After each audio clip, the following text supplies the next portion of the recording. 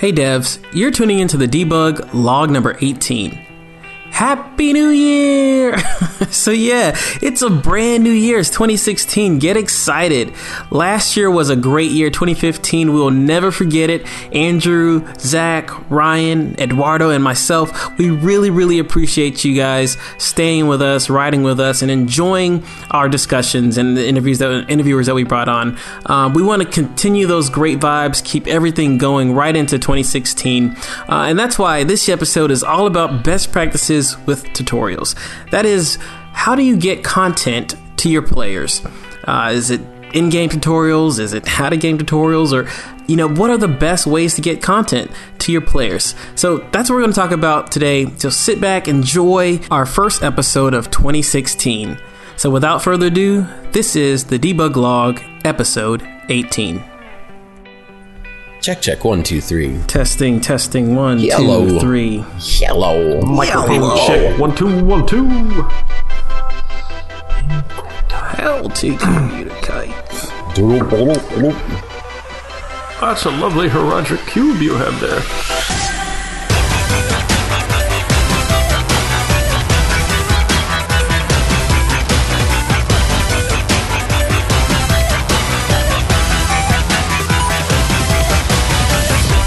You're listening to the Debug Log, a podcast about Unity game development. My name's Andrew Curry.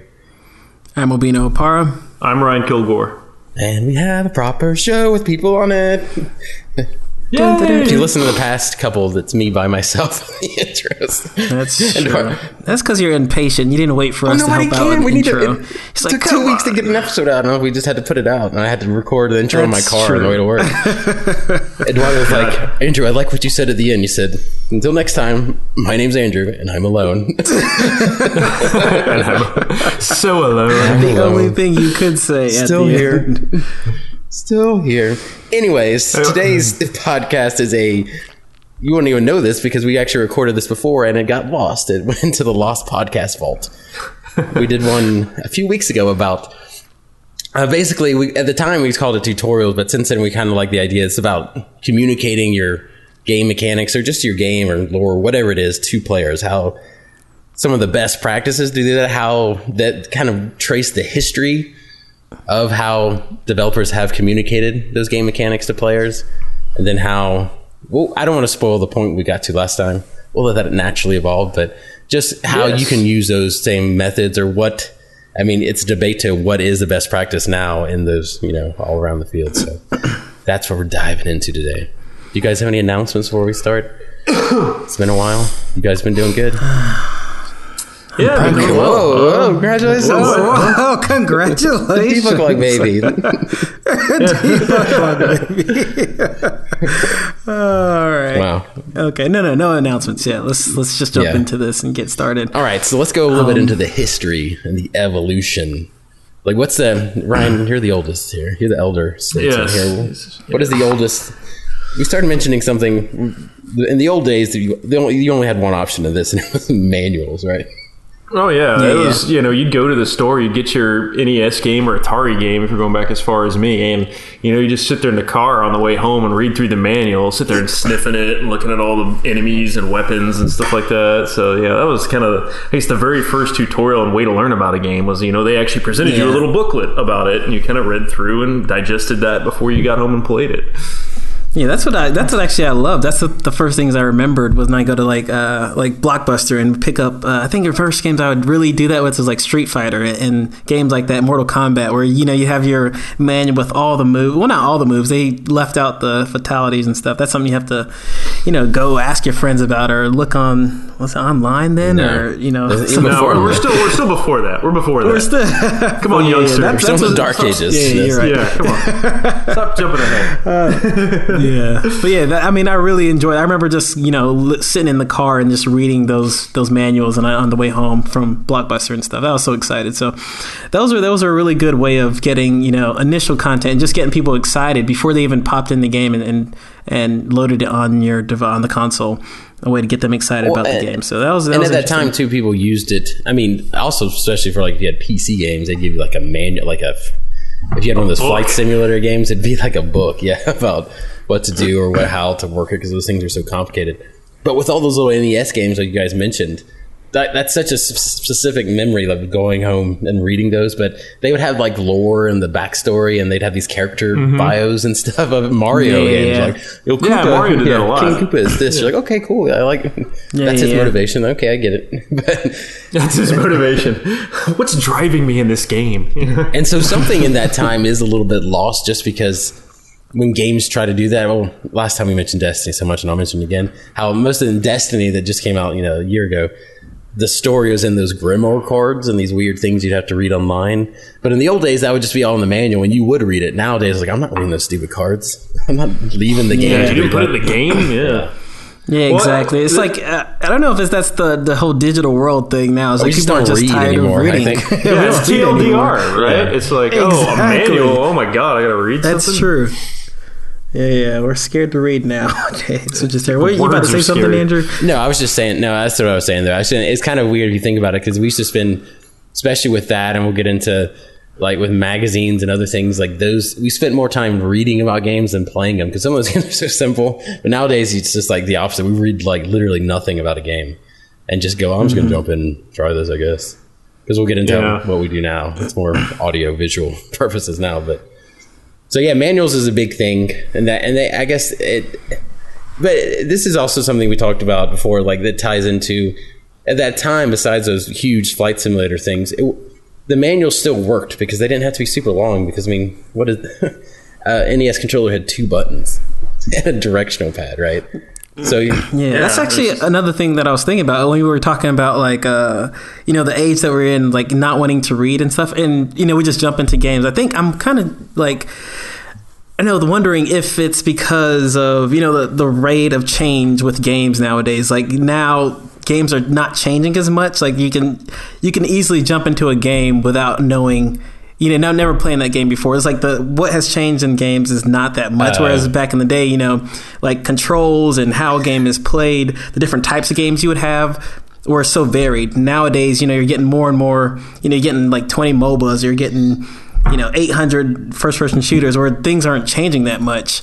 Whereas back in the day, I don't know. This is just me postulating. Like, you're saying it's like now that that's an interesting thing, though, because you're saying that. Yeah, it's like a lot of the mechanics haven't changed, a lot of the game types haven't changed, but these like metas have evolved around the games. They just weren't there before. Like you mentioned, the MOBAs, the mechanics are pretty simple there. It's like a little RPG. You've got a few powers on a hero, and go off fairly well. But I mean, to really learn the game, you've got to like figure out all the meta shit with like, how am I going to build this character? Like, what powers should I get when? What items should I get? So it's almost like there's more information to digest now sometimes, and there's almost no information provided by the company. And it's just like, how do you fill that gap?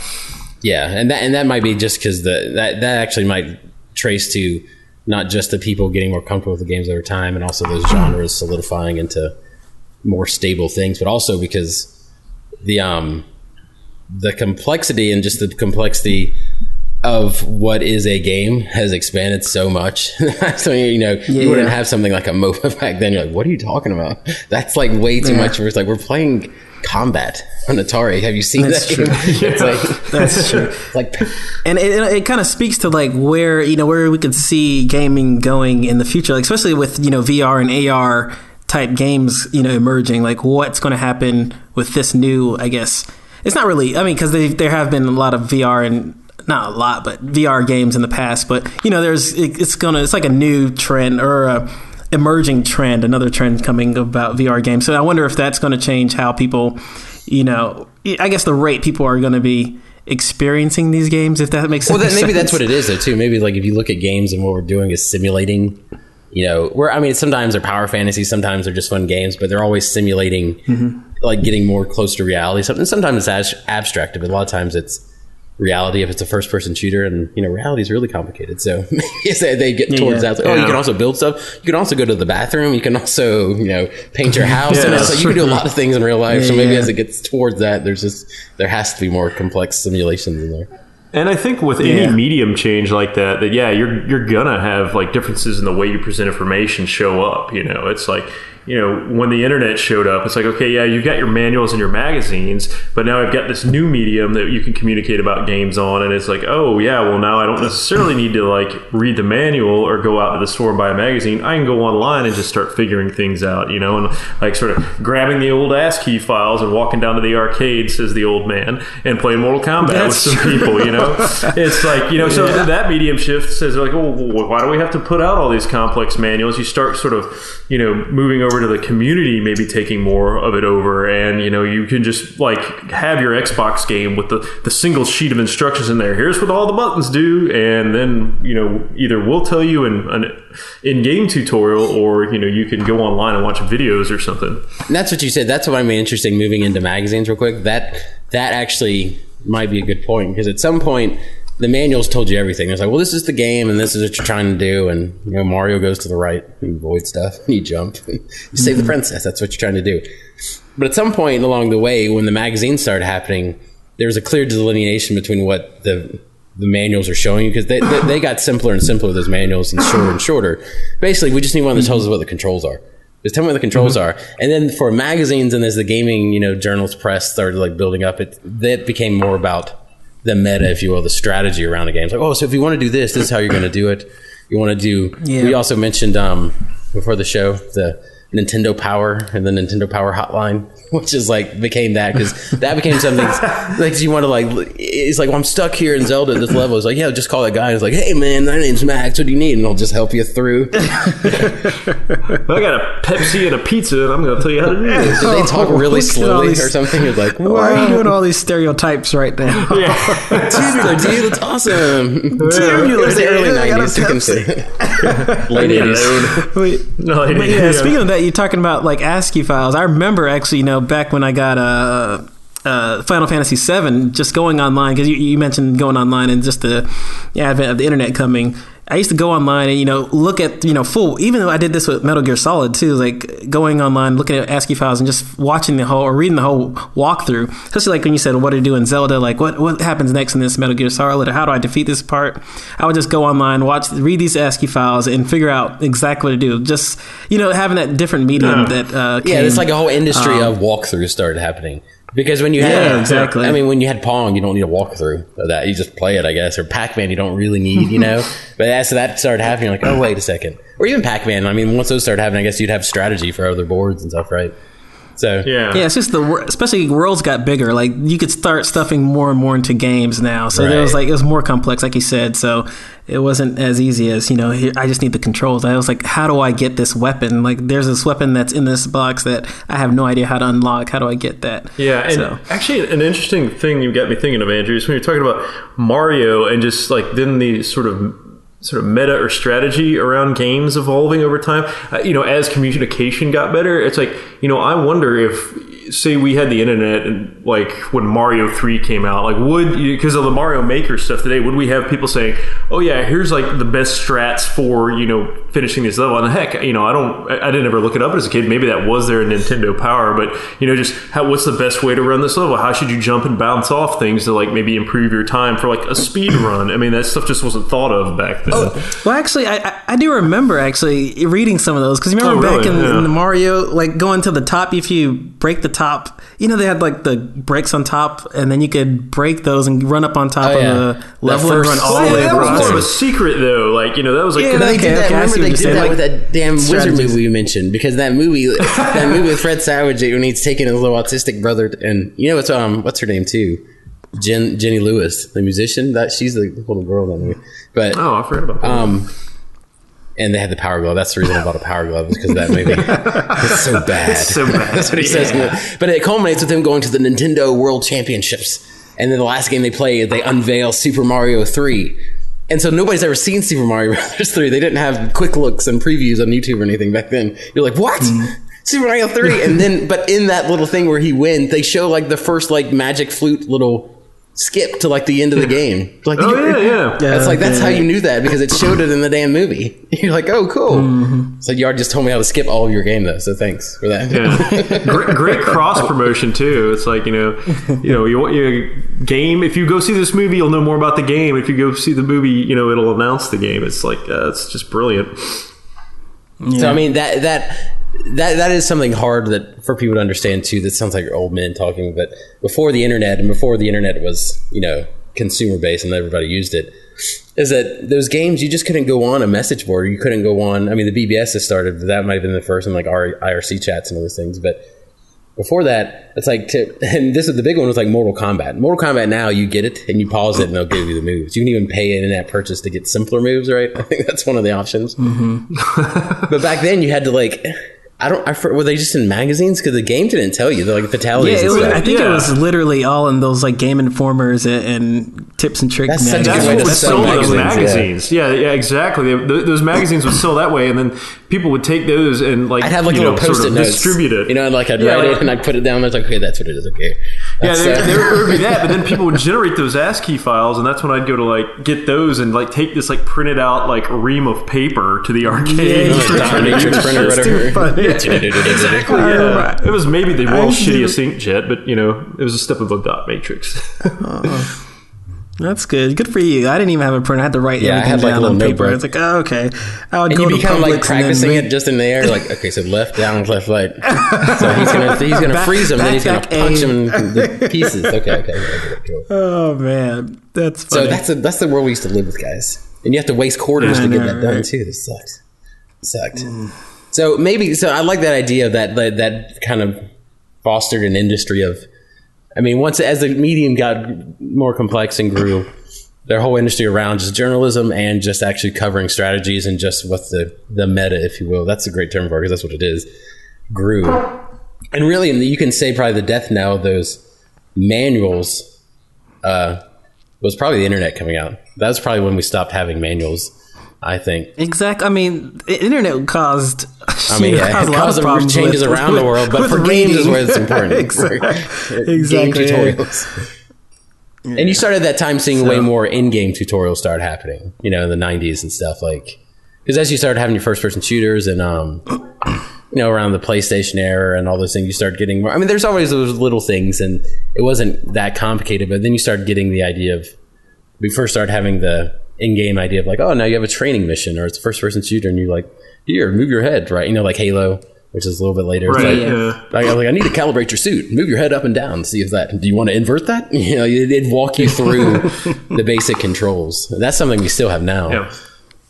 Yeah, and I think that was also...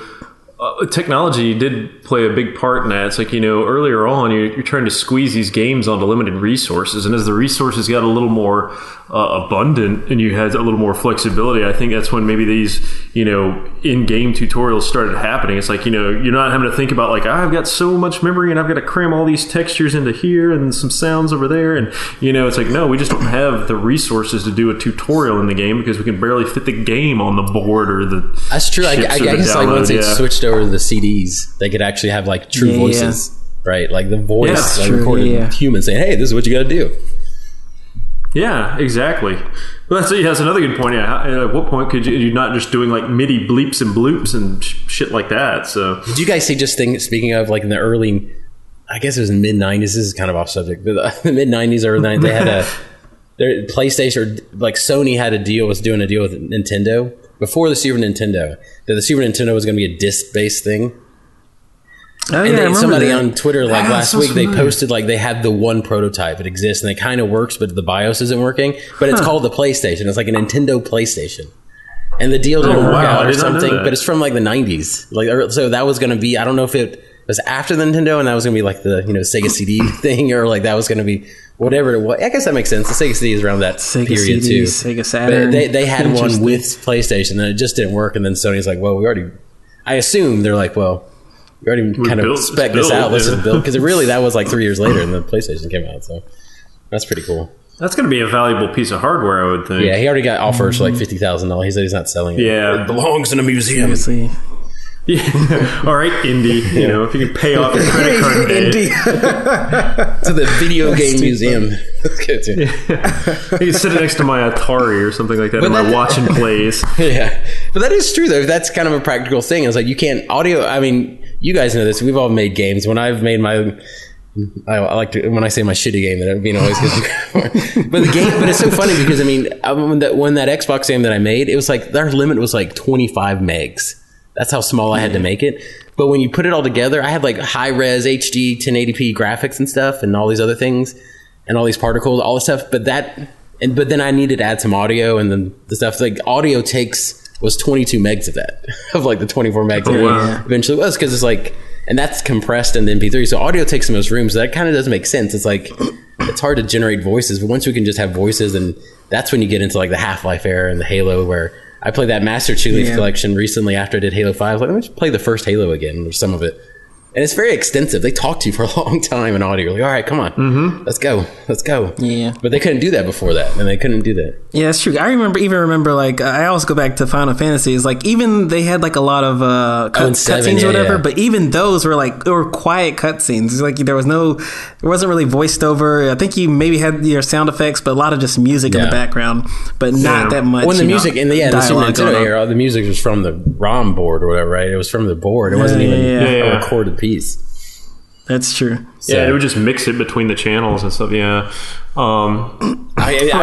were mentioning. Oh, sorry, Andrew. You were mentioning Half-Life and like just getting voices in there, and that just struck off in my head. Like you remember that whole intro sequence to that game? You're riding on the tram through Black Mesa, and I mean that's just sort of the in-game tutorial / scene setting. I mean because that was based off the Quake engine. Forever, yeah, it really did, because it was like I got so immersed with that game just in that opening sequence, and it telling me what to do, setting up like this whole environment and story. I mean, that was really pretty amazing. That's when they, like you said, they were able to use sound and scripting and all these resources in game. You didn't have to read a manual to just get these points across and get you just off and running. I think that was one of the pivotal ones. So definitely one of my favorites. Well, because it's when some of that lore building and because you think about it, I mean, they worked with what they did, but when you have those capabilities, you can't just pop out a manual like, read this, Destiny. Come on, read this. This is your lore. This is what you're doing. But when you have those capabilities, that's when it becomes much more. You have diegetic ways to, in-game ways, in-world ways to communicate that information, and it becomes so much immersive. And they changed. That's why you have Bioshocks of the world and all those other things now, because of Half-Life. Because that was incredible. That whole train, right? Yeah, I kind of remember Tomb Raider doing sort of the same thing, or teaching you through tutorials. The first Tomb Raider I played, but I never played Half-Life, so I can't really compare it to it. Oh my god! But I think they did a really good job of. No Star Wars, no Half-Life. Could you lay off? Just got a Steam account a couple weeks ago. What the hell? Hey, but at least I got a Steam account. I'm going to throw up. I also got like a Steam gift card, so I think that counts for extra. Okay, yeah. So, I'm sorry, go ahead. I interrupted. Anyway, I was just saying, like, the Tomb Raider did another, a great job of teaching you, how to play the game while immersing you in this story about who this lady is and what she's doing. So, So yeah, they had the hilarious version of this, and I don't ever think this works. Sometimes, like, just give me a start menu, give me the controls, and then also, but they start like the Metal Gear Solids, like on PlayStation, where they do those little voice like you go into your communication screen and they're talking to you forever. Oh yeah. They're like, when you do that, remember just to press X, and then you're like, what are you? I was like, what is X?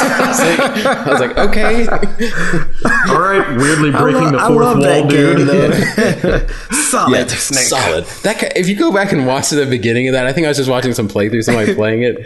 That intro where they keep talking, it takes like 15, like 30 to 40 minutes. Guys, stop talking to me. They're like, oh, by the way, this is Nina. She will be your special ops correspondent on this. That's true. And you start talking to her for an hour. That's true. They used to switch characters like for 30 minutes. Cool. Just like, hey, it's Nina. It's like, and they just would pop in during. I didn't know I was in for like a 5-act play here. What's going on? but thinking about that time, that didn't bother me, because I was just, oh gosh, this is so immersive. Because it was brand new. It was there was all these sounds and audio. You were so immersed in that point, at that point. So that was so neat to have all this audio and dialogue. And that's kind of in contrast to one game I played recently. I kind of feel bad shitting on it because I didn't really give him a chance.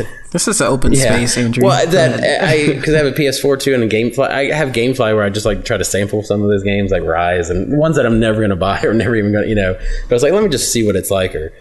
And I've tried that Order 1886 game, and it looks incredible. But I played it for like an hour, and they're the pace is so slow, and they're still going through like tutorial stuff.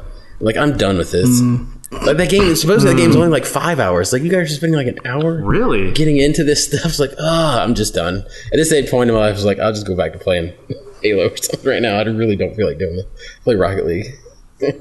Jeez, I didn't know that game was that shallow. Yeah, it's like 5 or 6 hours. It's very short. Oh wow! And it looks incredible and it's neat and it's kind of cool. I just like I get it. Like, because I would play all this stuff for game design purposes. Like, I just want to check it out and see what the mechanics are and see what stuff they're doing. Right, yeah. And then, like, if I get it, I was like, like Rise, I did the same thing. It's like, oh, this is like the same thing over and over again for 8 more hours. I get it. I'm done. It's like, so now people still commit that cardinal sin of just taking too long. Because sometimes even with the Call of Duties or with us, like, all right, I get it. I don't want to go through this whole like training course or something right now. I get how to shoot. That's true. So now we have the problem of you have 2 audiences. But I mean, a 10-year-old coming into that doesn't know that necessarily, right? But they also might get it faster than we ever did. So, well, yeah, I think you're right. They don't necessarily know it up front, but they're used to a certain standard now of information transfer. Maybe, right? It's like the whole generation of kids who they just know how to use touch interfaces now. Like my niece and nephew, they just grew up with touch interfaces, so them like being able to jump into a game on, say, the iPad. It's going to be much faster than them than it was for like us during the evolutionary process. It's like they've already got that evolutionary knowledge. They were using it since childhood, so it's easy for them. Whereas it's like, oh, I'm in my 20s and 30s trying out all these new devices. It's a little more of a switch over for me. So well, that's just your Alzheimer's. Yeah, my 36-year-old. I am sundowning right now. So. It feels to me weird when I hear that, because I hear that when my job all the time, where you're like, oh, this is supposed to be for 5 and 6 year olds or 8-year-olds. And then I've had the question, well, does like a dual analog stick, control, like for a first person view work? Are they going to get that? It's like, you gotta be kidding me. Like, Alex figured out how to unlock my iPhone. My daughter, who's 5 now, but when she was like 1, she figured out how to unlock my iPhone. I was like, what? Yeah. Like, by herself. I was like, you could give that to a 40-year-old who's never seen an iPhone. They'd be like, I don't know how to do what? This is broken. So, I mean, they just get it. I mean, intuitively, and they're doing Minecraft when they're 3 on the iPads and stuff. That's true, yeah. So that moves us, I think. So after that, we have the dawn of the games. Because really what happened is you could do those tutorials and you could do the CD-based, audio, all that stuff. But that coincided with like, oh shit, now we can make the Halos of the world. And now we can and then games just took an exponential leap, I think, in depth and complexity. Because they're like that, because that's when you have your, that was, what was the year? We'll look this up. You guys stretch while I look this up. Okay. Hey, dun, dun, dun, dun, dun. If you have okay, when did Warcraft 3 come out? I thought you were looking that up. Yeah.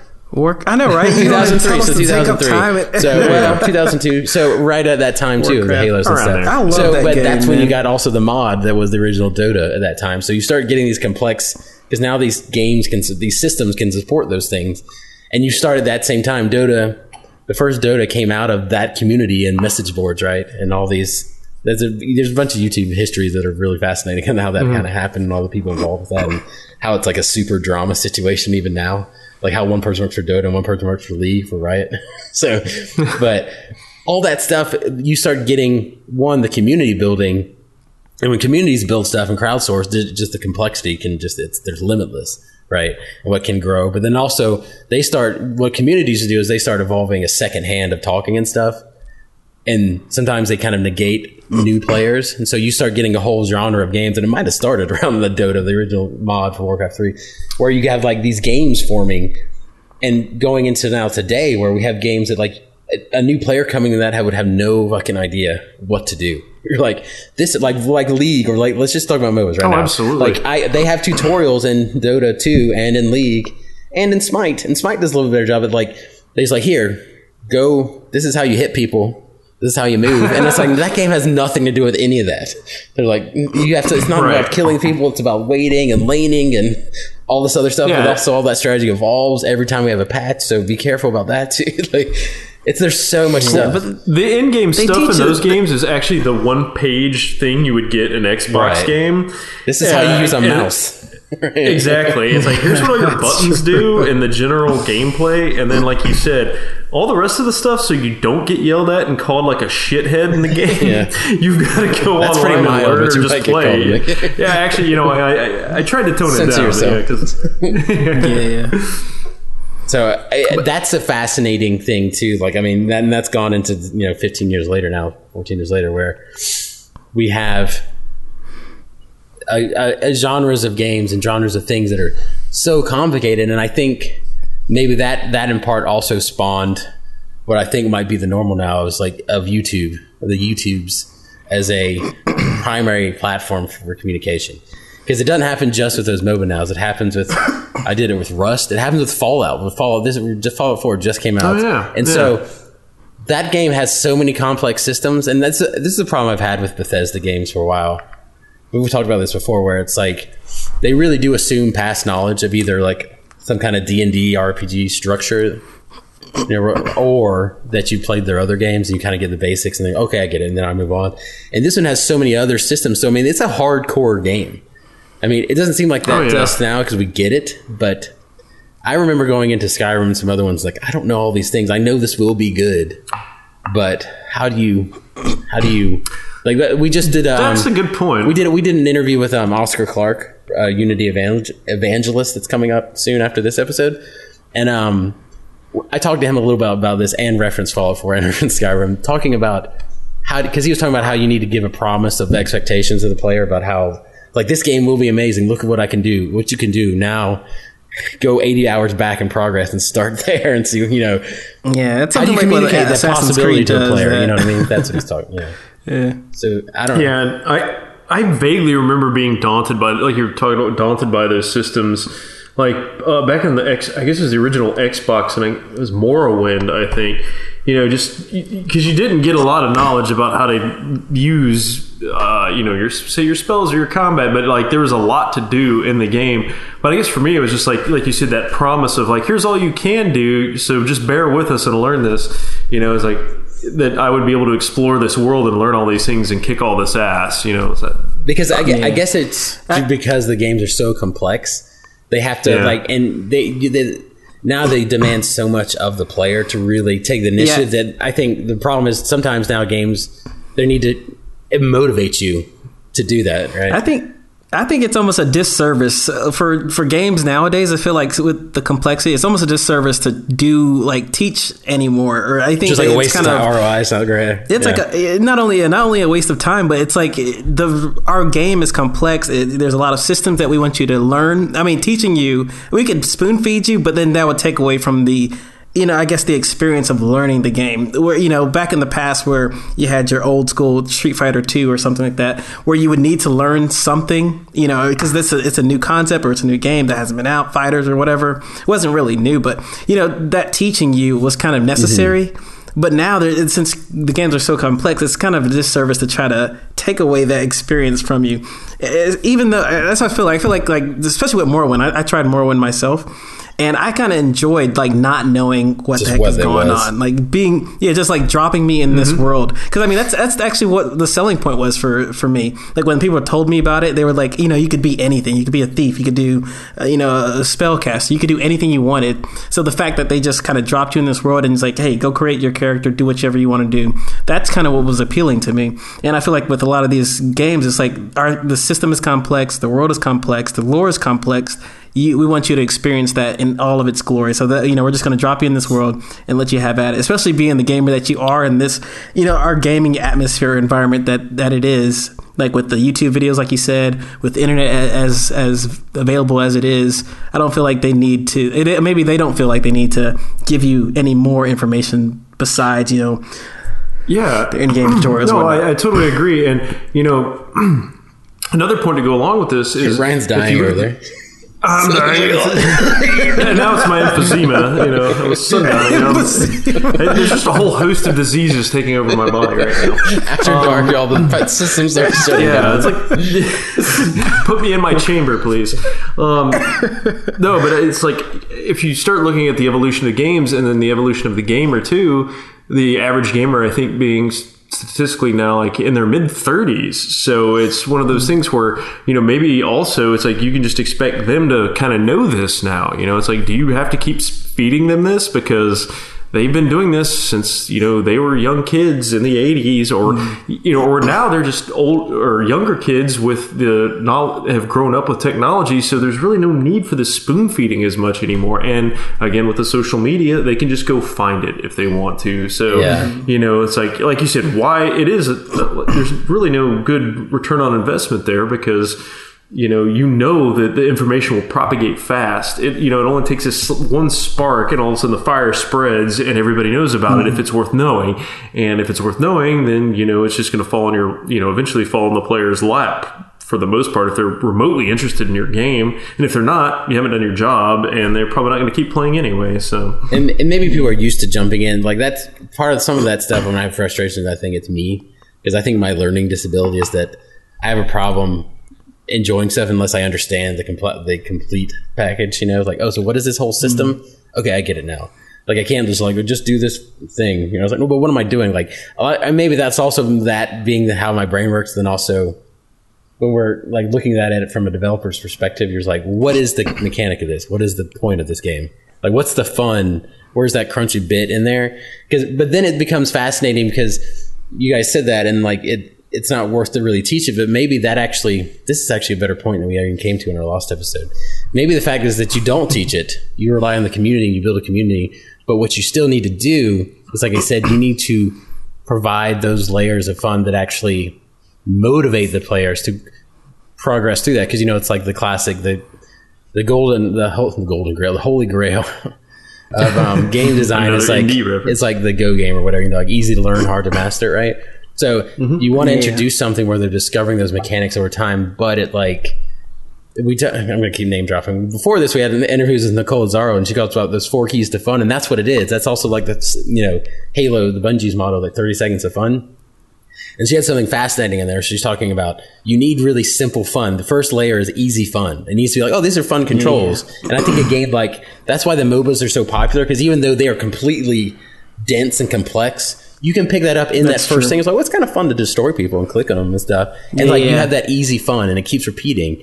And she was saying the bubble wrap. And she was saying a lot, but then the next step above that, you need hard fun, which is ways to link those easy fun moments into a larger game, into like a whole meta and strategy and stuff. And she was, interestingly enough, in the last part of that episode, she mentioned that that's what the problem is VR right now, because we have a lot of easy fun demos, and there's no kind of like, oh, but this is actually a big game that's like you want to get into, and not just like, look, this is fun, I tried it for 5 minutes at this conference now. It's actually something like a Fallout, where you go, oh, it's fun to shoot people, it's fun to explore, it's fun to craft, but it also weaves together into a larger goal and a larger narrative. And over time, by the 80 hours into it, I will finally understand how all the systems work, right? And right now, I feel like the reason I feel like you're running into that with VR is, people stuffing someone in a VR experience really fast, right? They don't have 8 hours for really to sit fast, down. and for an extended period of time is gonna, you're gonna lose them really quickly, for if not from interest, or it's because they're nauseous. In VR, a wall of text is literally a wall of text. It's like I can't walk past this wall of text. And it may make you nauseous. You never know. Exactly. So I think that's interesting. That's a kind of a cool. We actually didn't come to that point in our last time, that because we're just like, I don't know, just do whatever you want, tell the mechanics. I mean, there's simple things you can do, and then you can rely, like what we're saying, basically, like rely on YouTube or community you're building, but you can even make videos and stuff and put them out and link them out. Yeah. Companies do that all the time. Is just have their own videos. Like, say Smite does that. We've been looking at Smite, and they put out, this is the hero, this is all his powers. Like, okay, cool. Oh yeah. Yeah, the hero review or something. Yeah, champion. Know your enemy or something. They have those ones, right? Highlight. Yeah, exactly. It's kind of necessary to get some. That's why companies, before you even especially like people with have Kickstarters going or something, or new games coming out. The important thing that people always stress is just building that community, and I feel like that's what companies and gamers or game companies and publishers all around are realizing that's the selling point, is just having that community. So having the community promote your game, build your game, fill out the information about your game, create wikis for your game. That's where you really want to be, is having that community drive the game, where you just almost filling like it knowledge with content. centers, right? Instead of people ask a question, and that question gets saved, and the answer gets saved in your site, and then so it becomes an FAQ, right? Exactly, that's true. Yeah, just like building a knowledge. Because these games have become much more the first time I played League, it kind of blew my mind. because it's a whole new genre game. And then we're moving into this first person era where some of Destiny kind of tries to play that, but with the Overwatches that Blizzard has coming out, and there's other ones that we're getting into a lot of these games that are games they're not actually games, they're like a pastime. I play fantasy football, or I play some baseball. They're not just like, well, I play this game and I played it for 40 hours and I beat it and I'm done. There's like, no, this is just something I'm going to be doing for 10 years, playing League. Exactly. Like I'm always going to keep getting better, and it's going to evolve. Yeah. The strategies are going to evolve, but it's just something that I'm involved with now, right?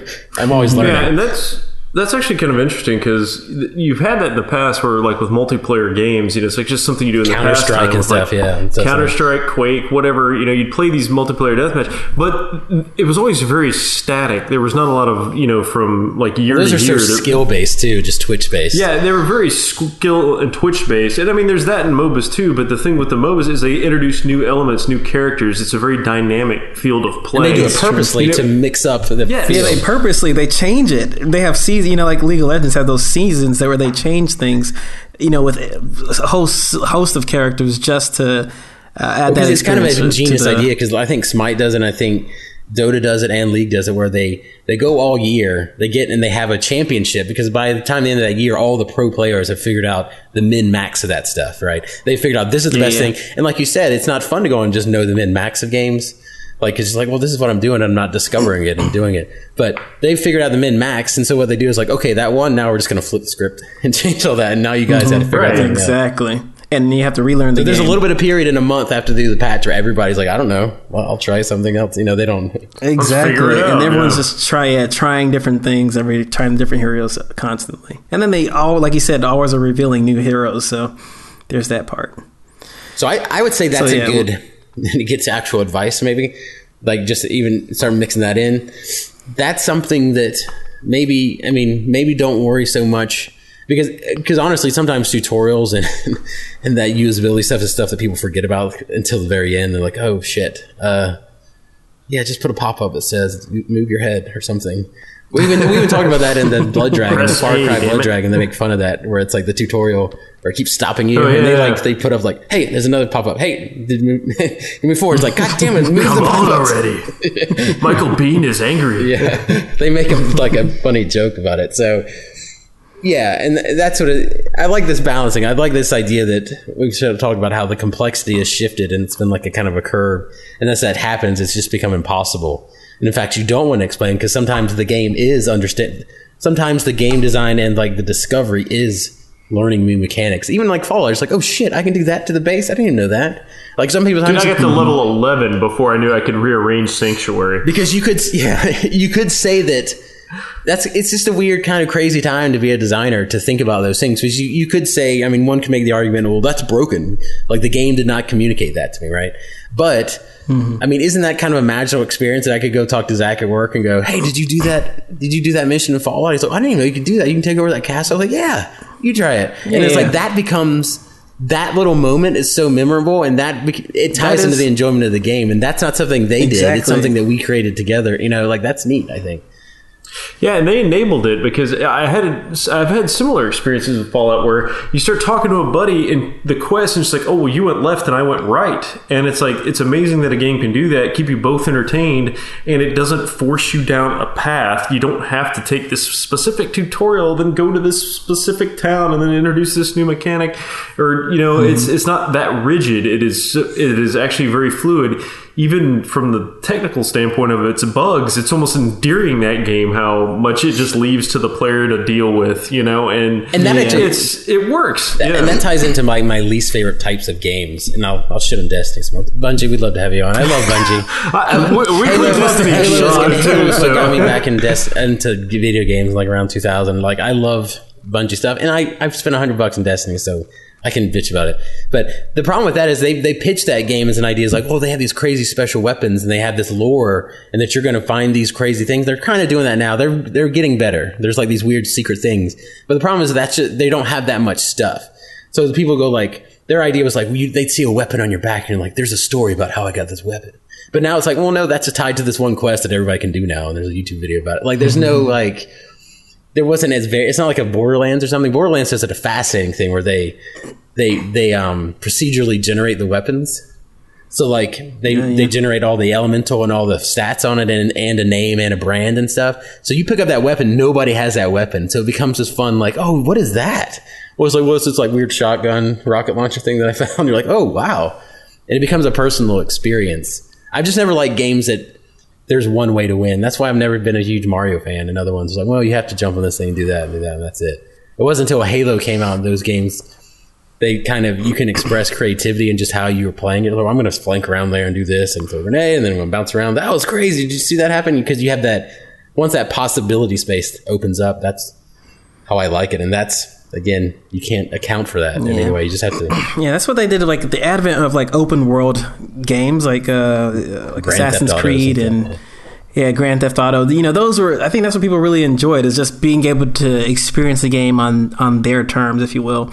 Because it's just like a new concept. You know, usually you're just walking down a path through the game. You know, you're on this, I guess, roller coaster. You know, I guess roller coaster is a good word. Rails. I mean, yeah, on rails, exactly. Yeah, on rails throughout the whole game. But now you're like, oh, I can do this, you know, do this mission here today, and then tomorrow I can do something completely different or do whatever I want. So I think that's you know, like we were talking about, just open world games versus now we're having like open world game design, you know, where you don't force everything down the player's throat, where everything's left more open for their discovery. So I think I guess that's what you were trying to say. Just like the design concept. And it's actually kind of funny.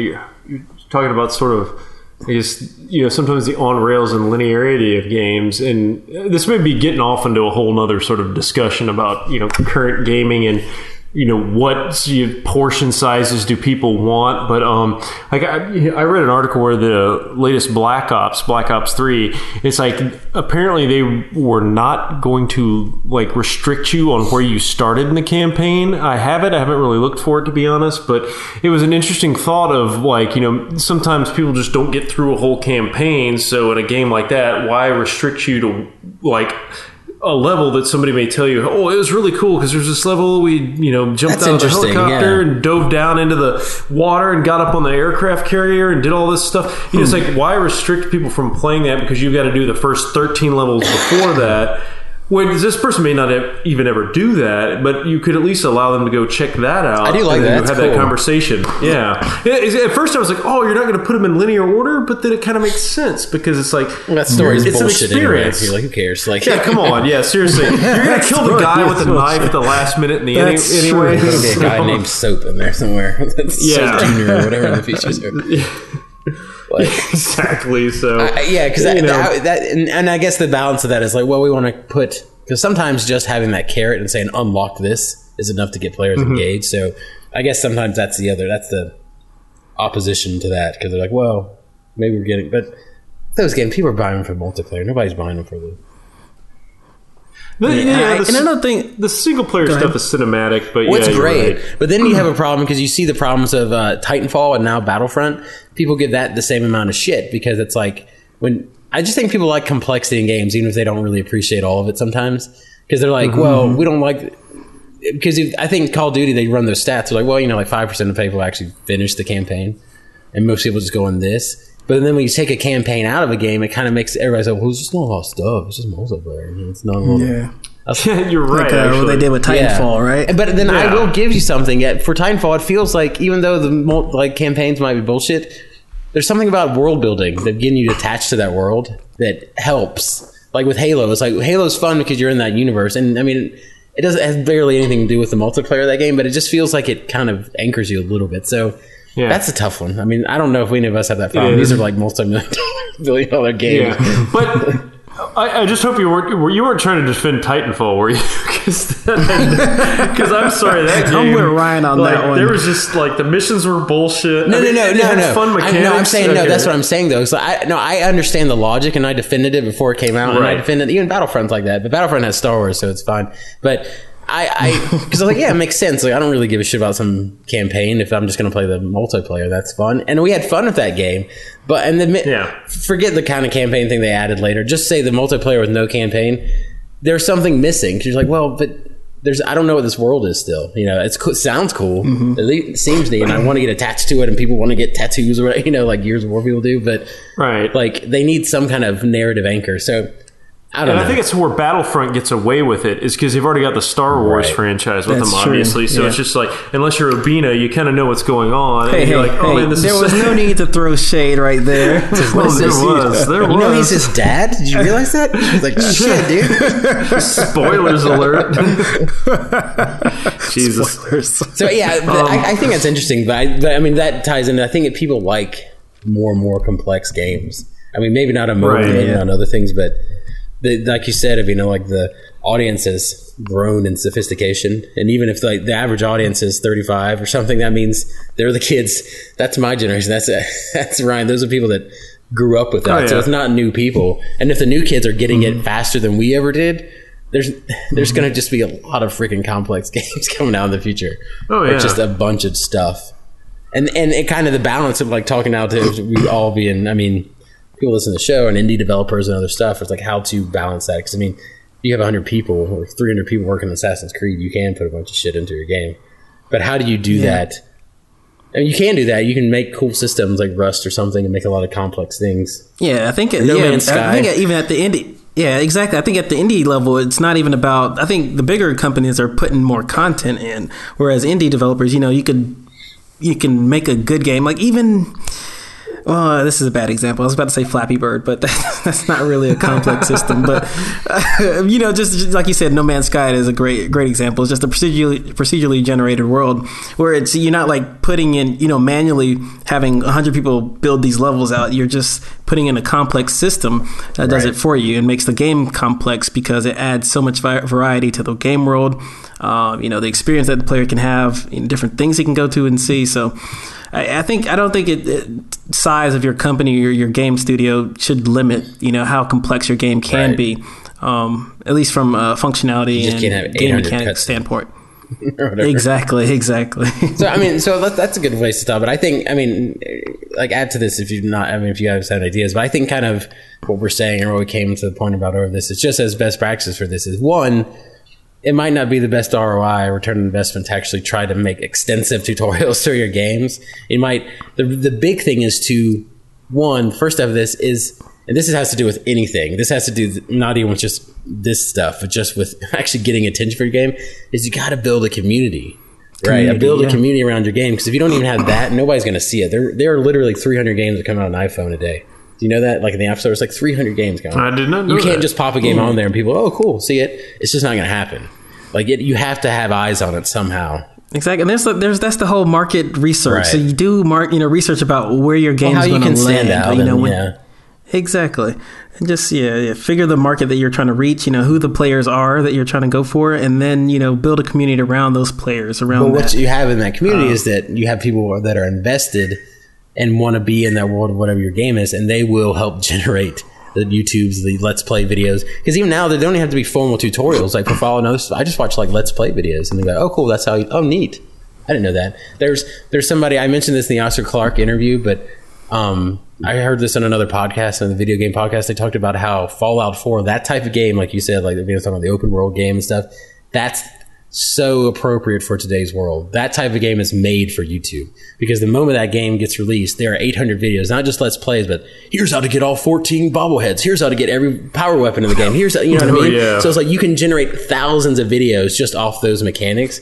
But that's how we experience that. But that is a part of making, in the past, of making your game sticky and making the design stuff where you like think about it when you're not playing it was all about in game. But now it's like, well, they can also just go be watching YouTube videos about the game at their lunch break, and then lunch period. Well, some are students. Some people are students. In elementary school. They have their phones and then elementary school now. And then nap time. Can I get some chocolate milk? I don't know how we got British. Anyways, community is the big thing, right? The community. But I think I think the second part of that is, build that stuff, and that's a whole nother topic that we've talked about a little bit before. We'll talk about much more, because we're still learning with this podcast and stuff, and we're grateful for our community and everything.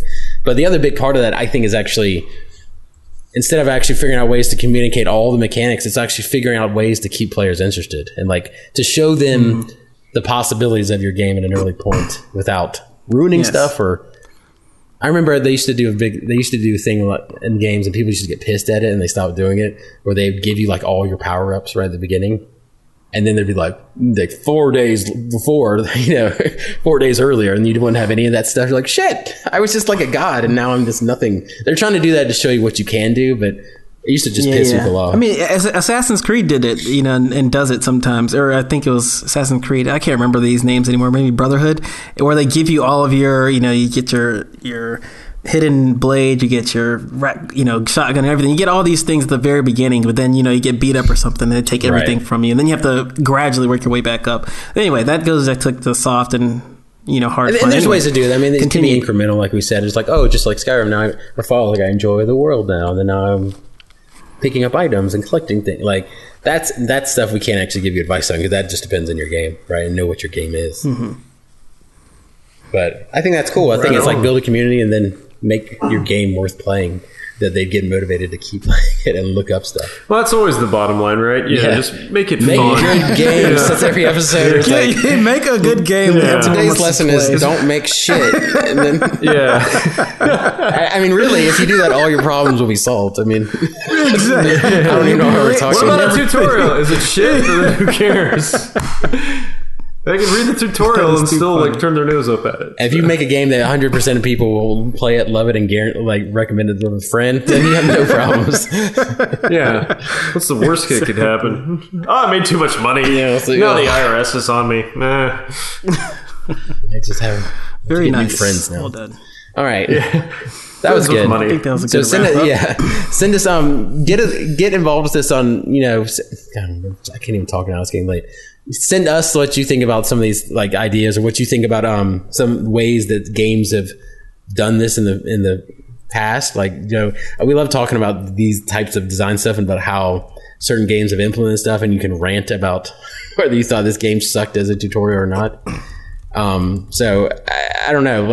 I'm sure we're not even thinking of 1,000 different examples of this. Fallout 4 is now just dominating my life, but we'd love to hear from you guys. We also have we have to do one thing. Albina's typing to me in the well, thanks for making it oh god, this is we have to do before we leave. We have to wait for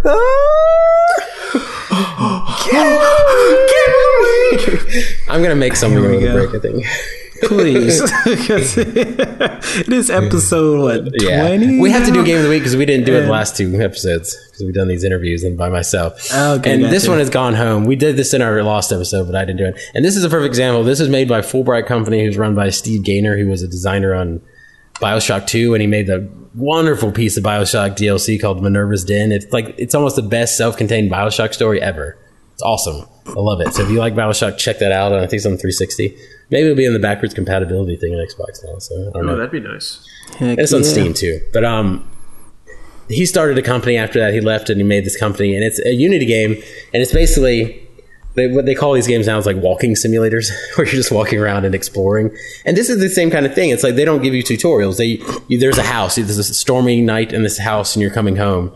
You don't know who you are. I guess you think you're a girl, and you just walk in and you just start finding notes and just different pieces of clues and stuff. You're like, oh, the parents left in. It's like, oh, we're out. We went to the airport, blah, blah, blah. And you're just exploring this house. And it's kind of creepy because it's a very kind of creepy night. And some stuff is like kind of disarray, but other stuff's not. And it's like a 2-hour game. You guys should get it. It's on Steam. It's like $10. But it's fascinating because there is no tutorial, but you're learning. I mean, it's the basic for like secondhand knowledge. Like you just walk around, you can pick up objects and look at them. You walk around. There's no mechanics, dude. But you don't know what the point of the game is, and you spend half the time, and I won't spoil it, but it's very creepy. You're like waiting for things to pop out at you every moment. But the game is about something much bigger, and it's kind of a beautiful story in the end. It's really neat. It's very fascinating. It's one of those things that doesn't sound exciting, but if you just give yourself 2 hours and play it, you'll be like, that was really neat. It was really cool, and it's kind of this cool experience. So it was made in Unity. And this, again, goes to, you talked about like developing a game to your capabilities. They only had like 3 or 4 people. And they didn't have a lot of stuff, and they knew they couldn't build huge environments, and they didn't know how to a lot of technical stuff. They had like 1 programmer. So like, let's make an environment that we can just load into memory at once. So that whole house is just loaded into memory. I mean, it's a big house, and there's a lot of different parts, and it lasts, you're going through different parts, and you might open a secret passage to another part, if you find some kind of thing. And it's fascinating, but it's interesting. So you guys, Gone Home, check it out. Gone Home, check it out. It's about to be probably, wait for the, well, that's kind of shitty for them, but wait for we're about to get about to hit peak Steam sales. Steam sales? Yeah, Thanksgiving and Holiday Christmas. sales? Where you can get about every game that was $60 for $3. Yeah, Vanessa, you don't even know about Steam sales. Damn, Avina. Oh, yeah. I mean, I've heard about it. Come on. No, I've but been I mean, around. like, I've that's heard the sweetness of Steam is that I've heard tales Like, you just- of this. I've heard tales of during Steam Thanksgiving and sales. Christmas, they just like, oh yeah, shit. Well, every game that used to be $60, if anything is under $5, it used to be a $6 game. I just buy it instantly. I'm like, yeah, I'll buy it. Whatever. That's crazy. Yeah, I'll have to take part of that. So The 21st century, he means. What do we have to say? We have a couple of announcements. we'll talk about the Facebook group first. There you go. Oh yeah, definitely check out our Facebook group that we've mentioned on every episode, and we'll continue mentioning it because it's an awesome group to be a part of. It's the Debug Lounge that's on Facebook. Again, if you want to get in contact with us or join the lounge, just go to our website and sign up for our newsletter. It's our bi-yearly newsletter that we send out every 6 months. It's our yearly review. It hasn't even been bi-yearly. Fair enough. Yeah. We have a month to get one out. We'll eventually get out a newsletter. It's called The Loop. But anyway, let me finish talking about the website, which is thedebuglog.com.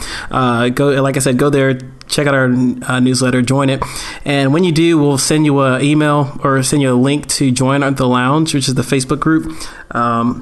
Eduardo's been really good about adding people to the lounge regularly, so we had a that's lot of really interaction in there too. It's awesome. Yeah, we got a lot of great interaction. A lot of people are asking questions. People are getting their questions answered by developers, not only us, exactly. So that's the good part, is like we don't have to answer all these questions. People in the community who are part of the lounge are asking and answering questions.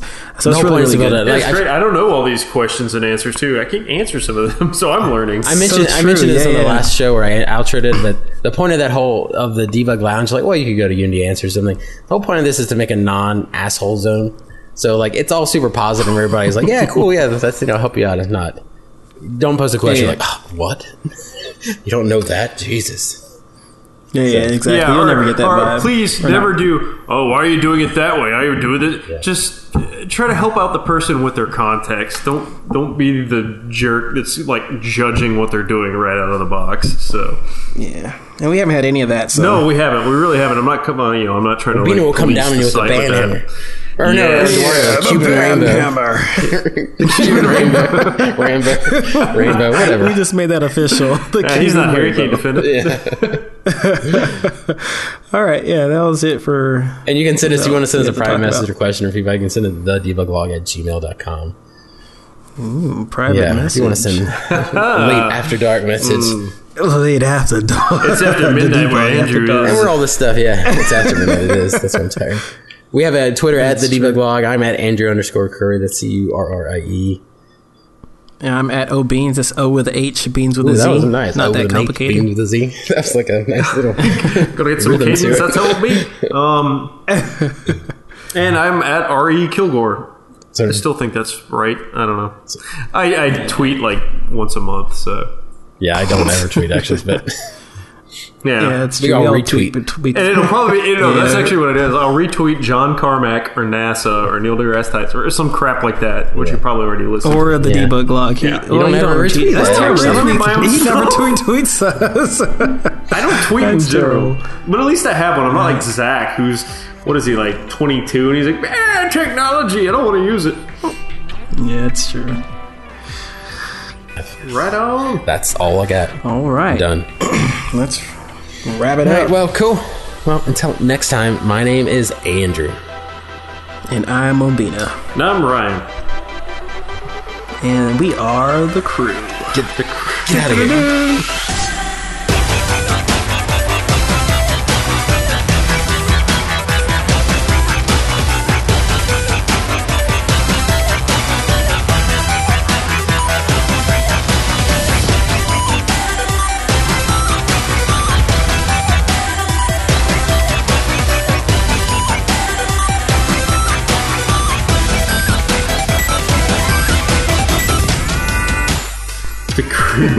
That's our new outro. Just get a kazoo. We're done, folks. I have to go lose at fantasy football. Oh, fun. You're in your environment. I'm used to being a loser. Yes. Trump, you're a loser. Yes. Loser. This is. All right. All right.